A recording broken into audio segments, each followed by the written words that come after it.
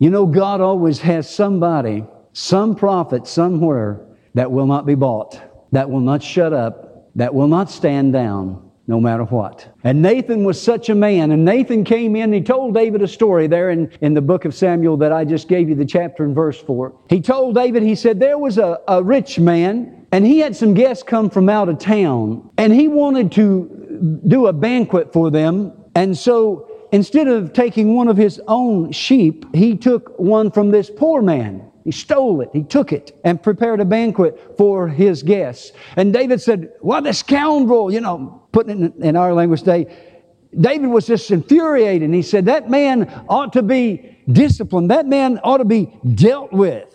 And Nathan looked him right in the eye and said, thou art the man. And David repented. And this is what David said. He said, I acknowledge my transgression and my sin is ever before me. How did he know he had sinned? He knew because he'd been confronted with it. That's the job of a prophet, of a preacher, of a believer. We must confront those who have sinned. David should have known this scripture. The prostitute reduces you to a loaf of bread. In other words, there's nothing intimate about it. Nothing personal, just business. And the adulteress preys upon your very life. That's in the NIV version, and that's a good translation of it. We're going to see some of the effects of adultery. This passage goes on to say in the Message translation, can you build a fire in your lap and not burn your pants? Can you walk barefoot on hot coals and not get blisters? It's the same when you have sex with your neighbor's wife. Touch her and you'll pay for it. No excuses.